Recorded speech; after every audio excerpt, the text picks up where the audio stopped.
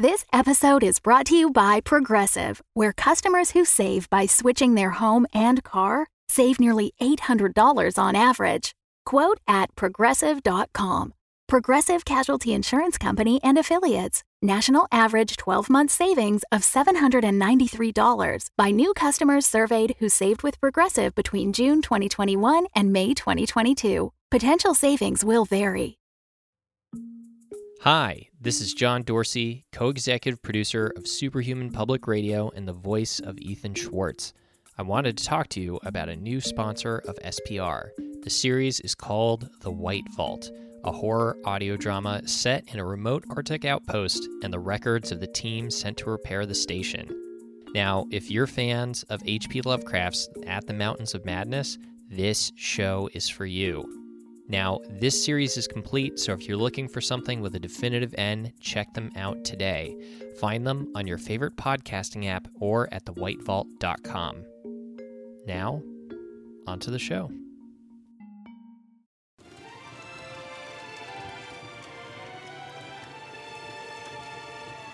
Hello, Super Squad. It is I, Maximilian Clark, your co-creator and director here at SPR. I'm sorry the feed's been dead for the last 6 weeks. I have been very sleepy. After spending about 2,000 hours to make Season 2 come to life, I needed a little time to rest, recuperate, and reintroduce myself to my friends, family, and wife, who I don't think have seen me since last April when post-production started. I've also been working on 2 other weekly podcasts, which are coming out as we speak. More details of that below. And I missed you all. Really, we make the show for you, and I want to give a special shout out to all the nerds on our Discord who have been engaged in lively debate ever since the show ended. They are good nerds, and you should go visit them. However, the reason we're posting this is because we owe a lot of our audience to the guys over at the Leviathan Chronicles, who are really just super sweet individuals and genius creatives. They're responsible for us having about half of our audience, so I'm sure a lot of you have heard of them. But if you haven't, they are one of the OG podcasts. They've been doing this since 2008 and have been coming out with content consistently. It is otherworldly, it is cool, it's about a secret city under the sea. Got that on the first try. And there's challenges and mystery and adventure and a lot of good voice acting and a couple of sound design tricks that I stole from them to use in the season. They are terrific. I really wanted to find a way to thank them, and the least I could do is to give you guys a chance to listen to their pilot to see if the show is for you. It would be my pleasure to prepare it for you. They have only been getting better as they have gone on, and they have a spin-off called the Rapscallion Agency, which has been releasing recently, and it is truly, truly great. We also want to do this every month and introduce you to shows that we like. If you have such a show, tell us about it on our Discord, and we'll try to feature it. We are also working on a couple of behind-the-scenes featurettes. We're going to give you collections of things like the Utility Belt and Sequential, and give you some behind-the-scenes insights in case you ever just want to listen to all of Sequential back-to-back. That's coming soon. And I am just so excited to get back in the writer's room and figure out how we're going to bring this wonderful show to an end. And if you want to help us along the way, you can also jump on our Patreon, where you can get more behind-the-scenes stuff, as well as access to a certain catchy tune. In the meantime, enjoy this episode of the Leviathan Chronicles, then go over to their page, subscribe, and listen to the rest of their canon. These guys are absolutely beloved in the community, and they do great work, and they deserve your attention. See you again in a few weeks. Until then, stay safe and hold fast. And now from the vault, the pilot of the Leviathan Chronicles.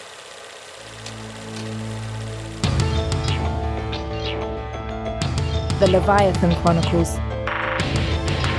An audio adventure.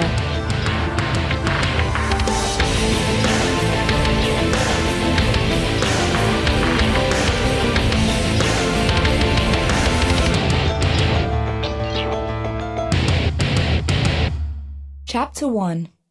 A secret unfolds. New York City, today. A slender young woman with auburn hair sprinted up a small campus hill towards Founders Hall at Rockefeller University on York Avenue. The M15 bus that McCallum Orsel typically took from her East Village apartment was delayed by construction around Bellevue Hospital and left her stressed, frazzled, and late. McAllen had a great affection for the unique institution of Rockefeller University. It was a bucolic oasis in the middle of Midtown Manhattan. It had its own gardens, tennis court, and overlooked the East River. But more importantly, it was one of the most advanced medical and scientific research institutions in the world. Founded by John D. Rockefeller in 1901, its mission has always been the advancement of theoretical and advanced research and experimentation. Rather than being a factory for producing orthopedic doctors and plastic surgeons, Rockefeller University functioned as a premier think tank for the best and brightest medical students in the country. It had also been the center of McAllen Orsel's life for the past 6 years. She gave a hurried wave to the security guard that stood post at the gated entrance on York and 64th Street. Once inside Founders Hall, she frantically pushed the elevator button to take her to the 5th floor, where the genetic research department was housed.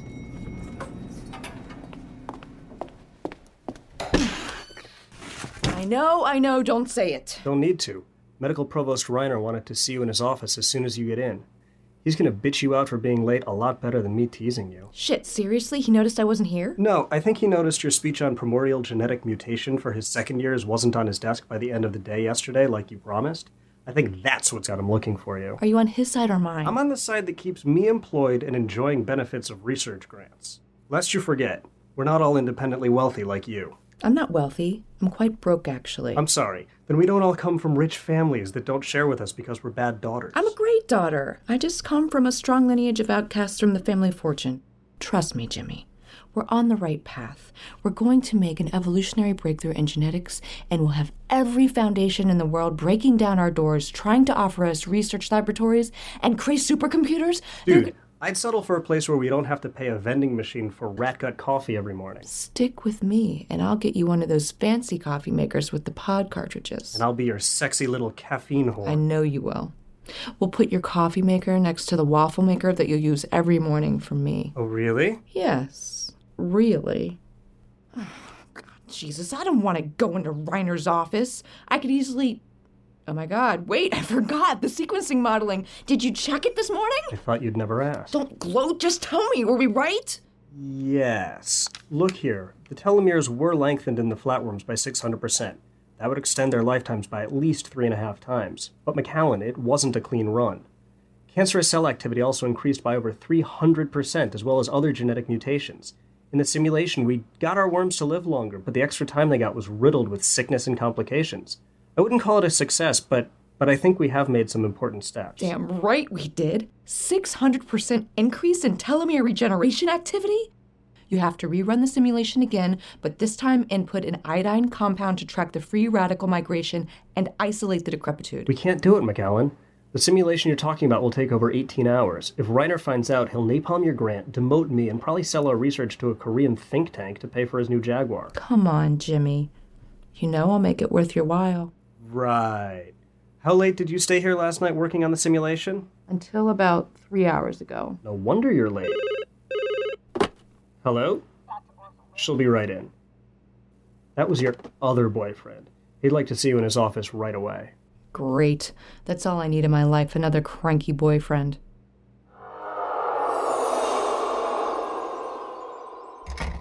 Good morning, McAllen. Sit down. Thank you, Dr. Reiner. McAllen, please tell me what in the Holy Lord's name is wrong with you. I'm sorry? What do you mean? You know exactly what I mean. You look exhausted. You've been neglecting your duties as a teaching assistant. I heard 2 weeks ago you didn't even show up to your Thursday morning class. The damn graduate students were playing broomball in the hallway waiting for you to show up. Those students are so stupid. No! You are so stupid for pissing away a prestigious grant on a pipe dream of science fiction instead of focusing on concrete research. Sir, the Letterfield grant allows for funding in the field of the recipient's choosing as long as it furthers the advancement of cellular biology. And using it for a genetic code-breaking exercise that's spitting out a bunch of gibberish that nobody understands. I understand it. We've made progress. And cellular biology is directly correlated to the human genetic code. Oh, please, don't give me this thigh bone is connected to knee bone horse shit. I could call in the grant, McAllen. I could do it.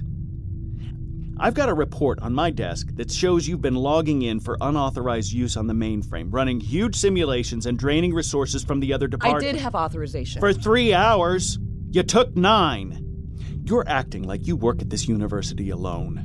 Using any resources you see fit, neglecting your duties, siphoning off distinguished research grants to serve your own purposes.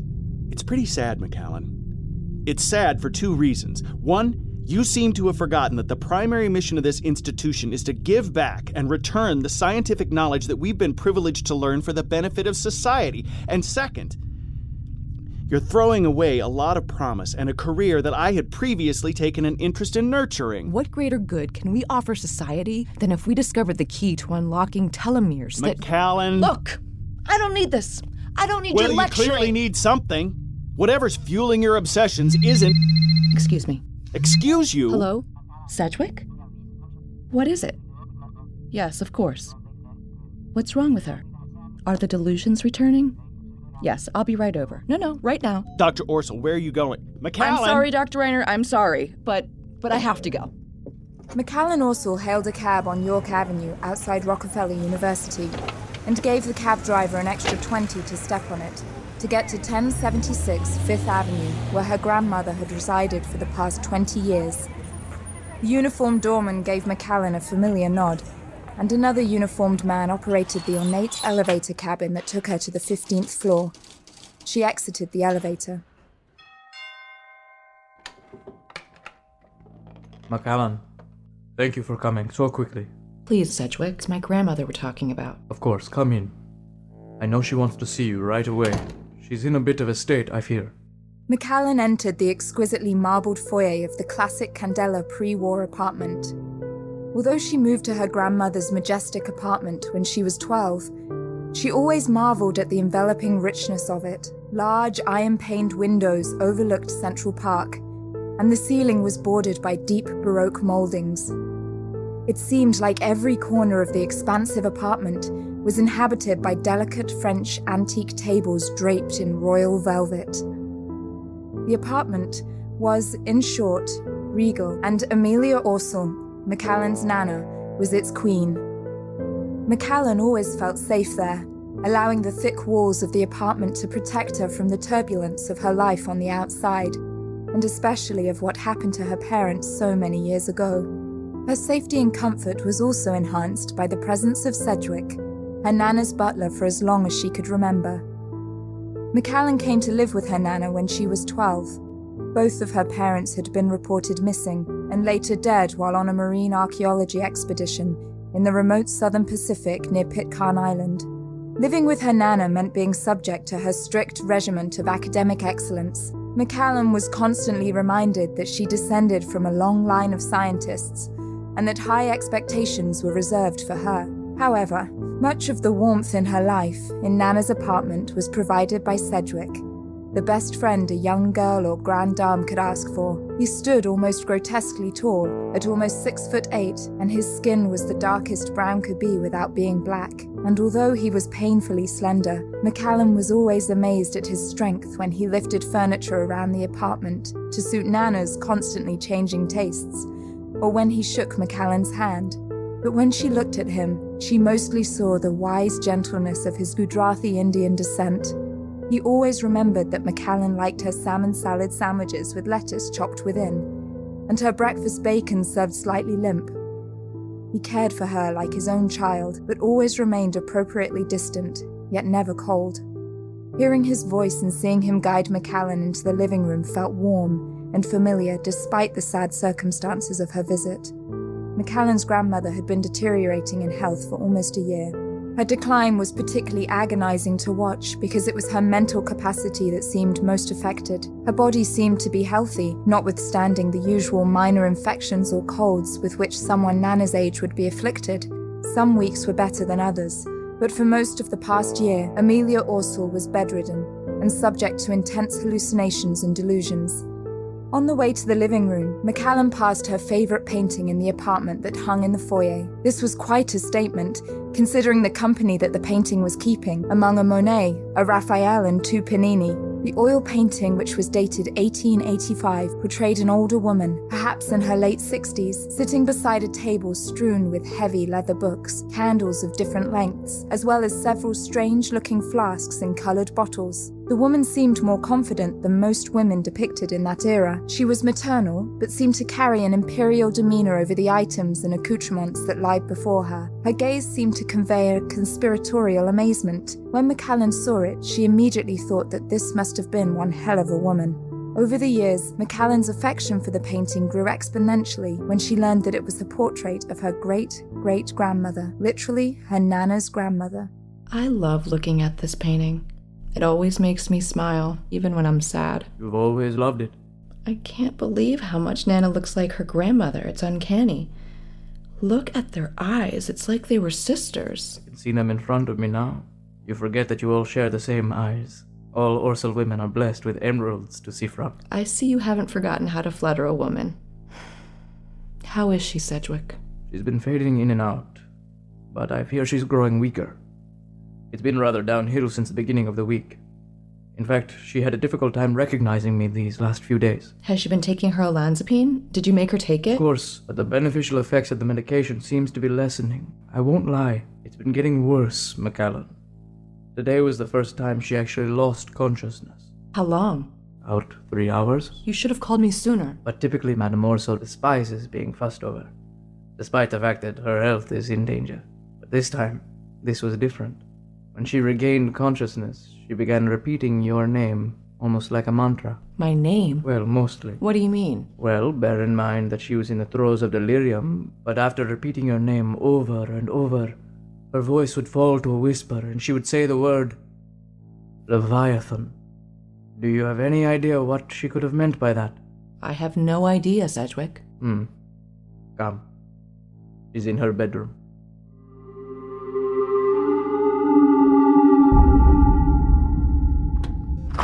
Nana? McCallan? Is it you, dear?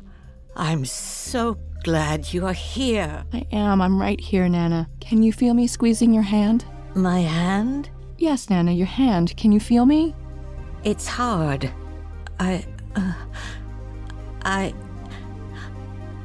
Yes, now I can feel you. Oh, McCallan, I've missed you. There's so much to tell you. I'm getting stronger, you know. I know, Nana. You're going to be better soon. Oh, not better, McCallan. Stronger. I can't quite see you. It's hazy, but I can feel you. I know you're with me. Oh, McCallan, I'm so glad you're here. I don't feel like there's as much time anymore. You have plenty of time, Nana. Stop talking like that. You just said you're getting better. I mean, stronger. This is going to pass. We just need to change the medication that you're on. McCallan, darling, you're so special. So special. I think you're special, Nana. And we're going to get through this. You need to understand how unique you are. I mean it, McCallan. You are so special. Oh, McCallan. Stay with me, Nana. Don't lose yourself. Try to focus on my voice. Yes, your voice. Your voice. There's no one like you. There's so much, McCallan. So much of it. So much of what? What? You said that there's... Oh, McCallan. How are you, my girl? I'm fine, Nana. I'm fine. How are things at the university? They're fine. I mean, not fine. Difficult. But I don't want you to worry about that. How is your research progressing? Have you isolated the telomere stem cell? I'm seeing some progress. I'm not getting any help from the university, and I think they're going to cancel my grant. But I think I'm getting close to finding the aging gene. I know it would revolutionize treatment of so many conditions, including... Well, I could make you feel better, Nana. God, I feel like I'm so close. I can't hold on much longer. You'll need to find the key, McCallan. My special McCallan. The key. Nana, stop scaring me. You're going to be fine.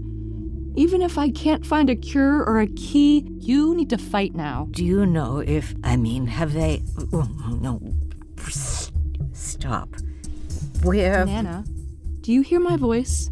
Can you understand me? Yes, dear. I think I can. It's hard when there's so many of them. So many of whom? The voices.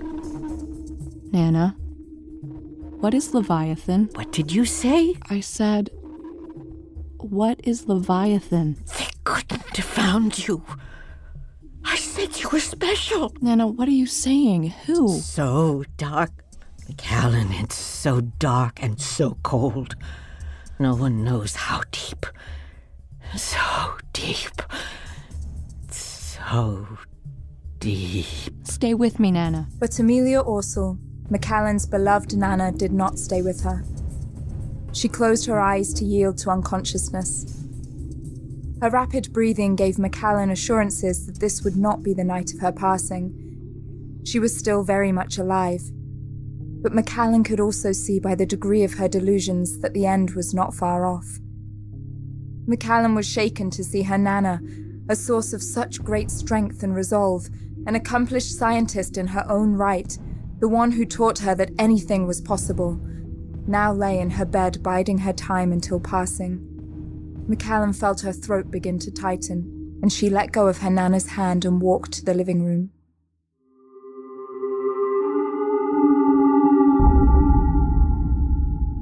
It's so sad, Sedgwick. I know how much seeing her like this must hurt you. May I prepare a pot of tea for you? You're so kind, Sedgwick. Yes, please. Jasmine or Darjeeling? I think you should know the answer to that by now. Jasmine, of course. I'll just put the pot on. It struck McAllen for the first time that very soon her life would be without Nana in it. It was like the first time you glanced at your parents and noticed that they looked older and frailer. Nana had always seemed old physically. McAllen had her perpetually aged at 65 throughout her life, but her Nana's spirit had remained indomitable. McAllen relied on that strength when she lost her parents. Nana had taken her in, and the two of them lived together at the Fifth Avenue apartment with Sedgwick doting on them.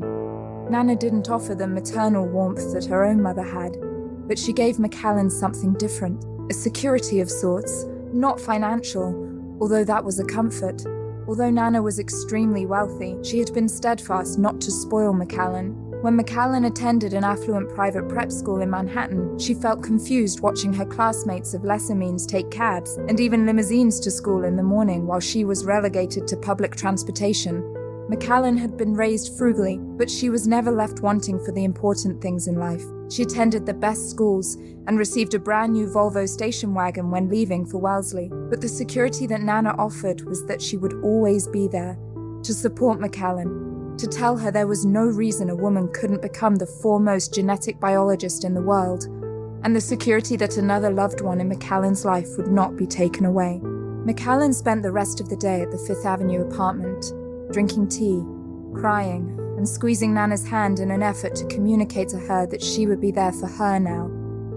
Sedgwick had been leaving the two of them alone, but finally re-entered the room. It's getting late, McAllen, and you look exhausted. I just haven't been getting a lot of sleep lately.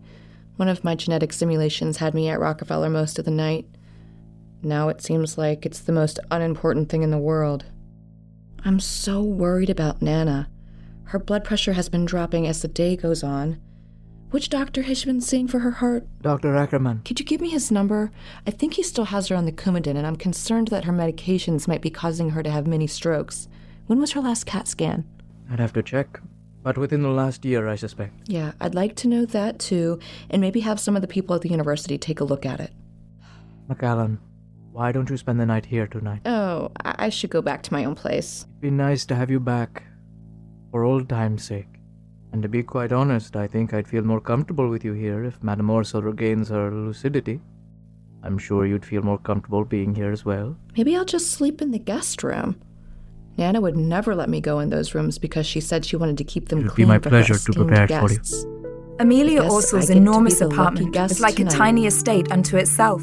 It contained 2 guest rooms, which made McAllen quietly laugh at the thought that her tiny Avenue B apartment barely had enough room for her snowboard.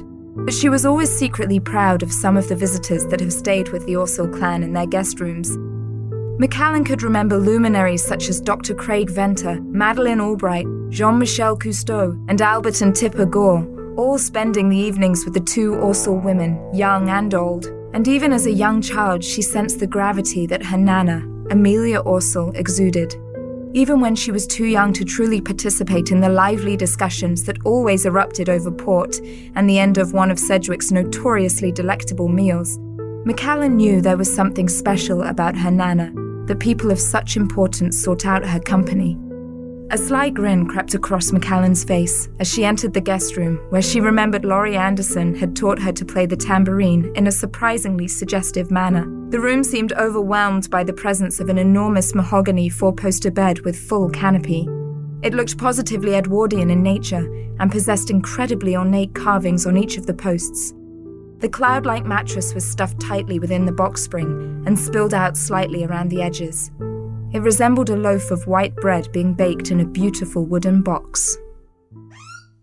McCallan shut the door to the room and opened the dresser that sat to the right of the bed. Cedric had moved some of the clothes that she always kept at Nana's into the dresser. She laughed aloud when she found a calf-length pink silk nightgown that she hadn't worn in years. It always surprised her how something so light could keep her so warm, especially when her toned arms were bare. But the presence of the antique four-poster bed seemed to impose a period feel in the room, and McCallan felt like a protected fairy princess, immune from the onslaughts of cell phones, Blackberries, and the impending cancellation of her grant.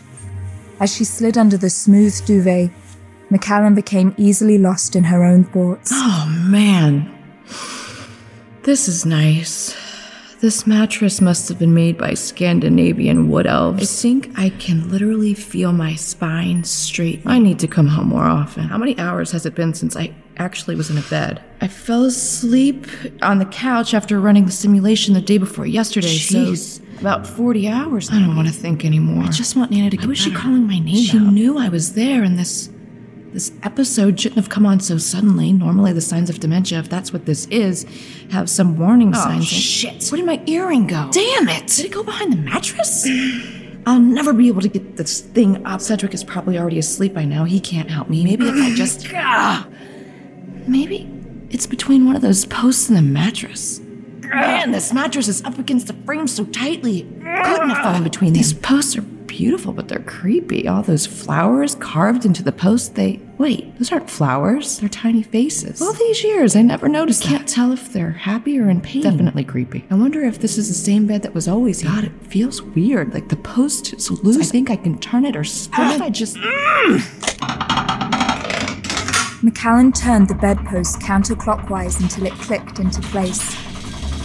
She stepped away from the bed, suddenly as the thick mattress she was lying on shuddered intensely and started to rise upwards, guided by the four ornate bedposts. The mattress continued to rise upwards until it was completely contained within the ceiling of the bed. To McCallan's amazement, in place of the mattress that was just there, now lay a spiral staircase with a red velvet runner heading downwards. Wrought iron wall sconces suddenly illuminated and seemed to spiral down the staircase wall. McCallan instinctively looked to the bedroom door to see if someone would be bursting in to investigate the alien mechanical sounds coming from an antique bedroom. But no one did. The red velvet stairs spiraled downwards into the shadows cast by the flickering wall lamps. And then she saw it glittering. Her earring, waiting for her on the last step. There you are. What the hell is this? There's a damn staircase hidden under my grandmother's bed. McCallan tentatively walked down the velvet staircase, shivering slightly. It wrapped around twice, seemingly descending more than one story. The staircase ended abruptly at a tufted leather door with an oversized silver handle. The handle had 3 whales spiraled together and was so large that McCallan needed 2 hands to push it down. She entered the room and was utterly shocked by what she saw. The door opened into a single room with no windows and no other doors. The only object in the entire room was a 7-foot metallic sphere. The sphere was dark grey, but seemed to shimmer surprisingly brightly when McCallan moved towards it, allowing the lamplight of the staircase to reflect against it. There were no seams or cracks on any part of its surface. The only feature on its entire body was a small slot and a single word engraved above it. Leviathan.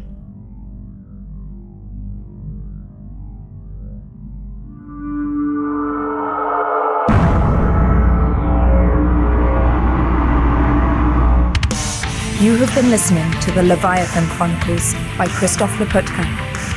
For more episodes and information, log on to www.leviathanchronicles.com. For more updates and news, find us on Facebook and Twitter. Thank you for supporting us. The Fable and Folly Network, where fiction producers flourish. Greetings, I'm Bernard. And I'm Magenta. You might know us from such hit podcasts as Madame Magenta Sonus Mystica. Horror anthology Magenta Presents. Or Season 3 of Mockery Manor. We're everywhere. And we're spreading faster than an STD in an old folks' home, because now we have a brand new podcast. Wham! Wham! It's a fun acronym that stands for We Have a Movie. Oh, it's not just an acronym, Bernard. It's not? It's a chat podcast where we invent smash hit Hollywood movies based on popular toys. If you like the Barbie movie and you want to see similar treatments of your favourite childhood toys, I'll wager you'll like Wham! With episodes on Polly Pocket, Rubik's Cube, Game Boy, Strawberry Shortcake, Furby, Connect 4, and lots of other nostalgia bait. But it's not just for adults who still like toys. It's a podcast for anyone who loves Hollywood tropes and comedy. And quantum mechanics. And BDSM. Wham has something for everyone, but is still specifically about movies. That's Wham! WHAM. You know, like when Batman punches someone. Yes. Adam West. That Batman. Exactly. Not the Christopher Nolan one. No. Download it anywhere you listen to podcasts. That's what the world needs, another movie podcast. Was that clear? Maybe I shouldn't have mentioned quantum mechanics.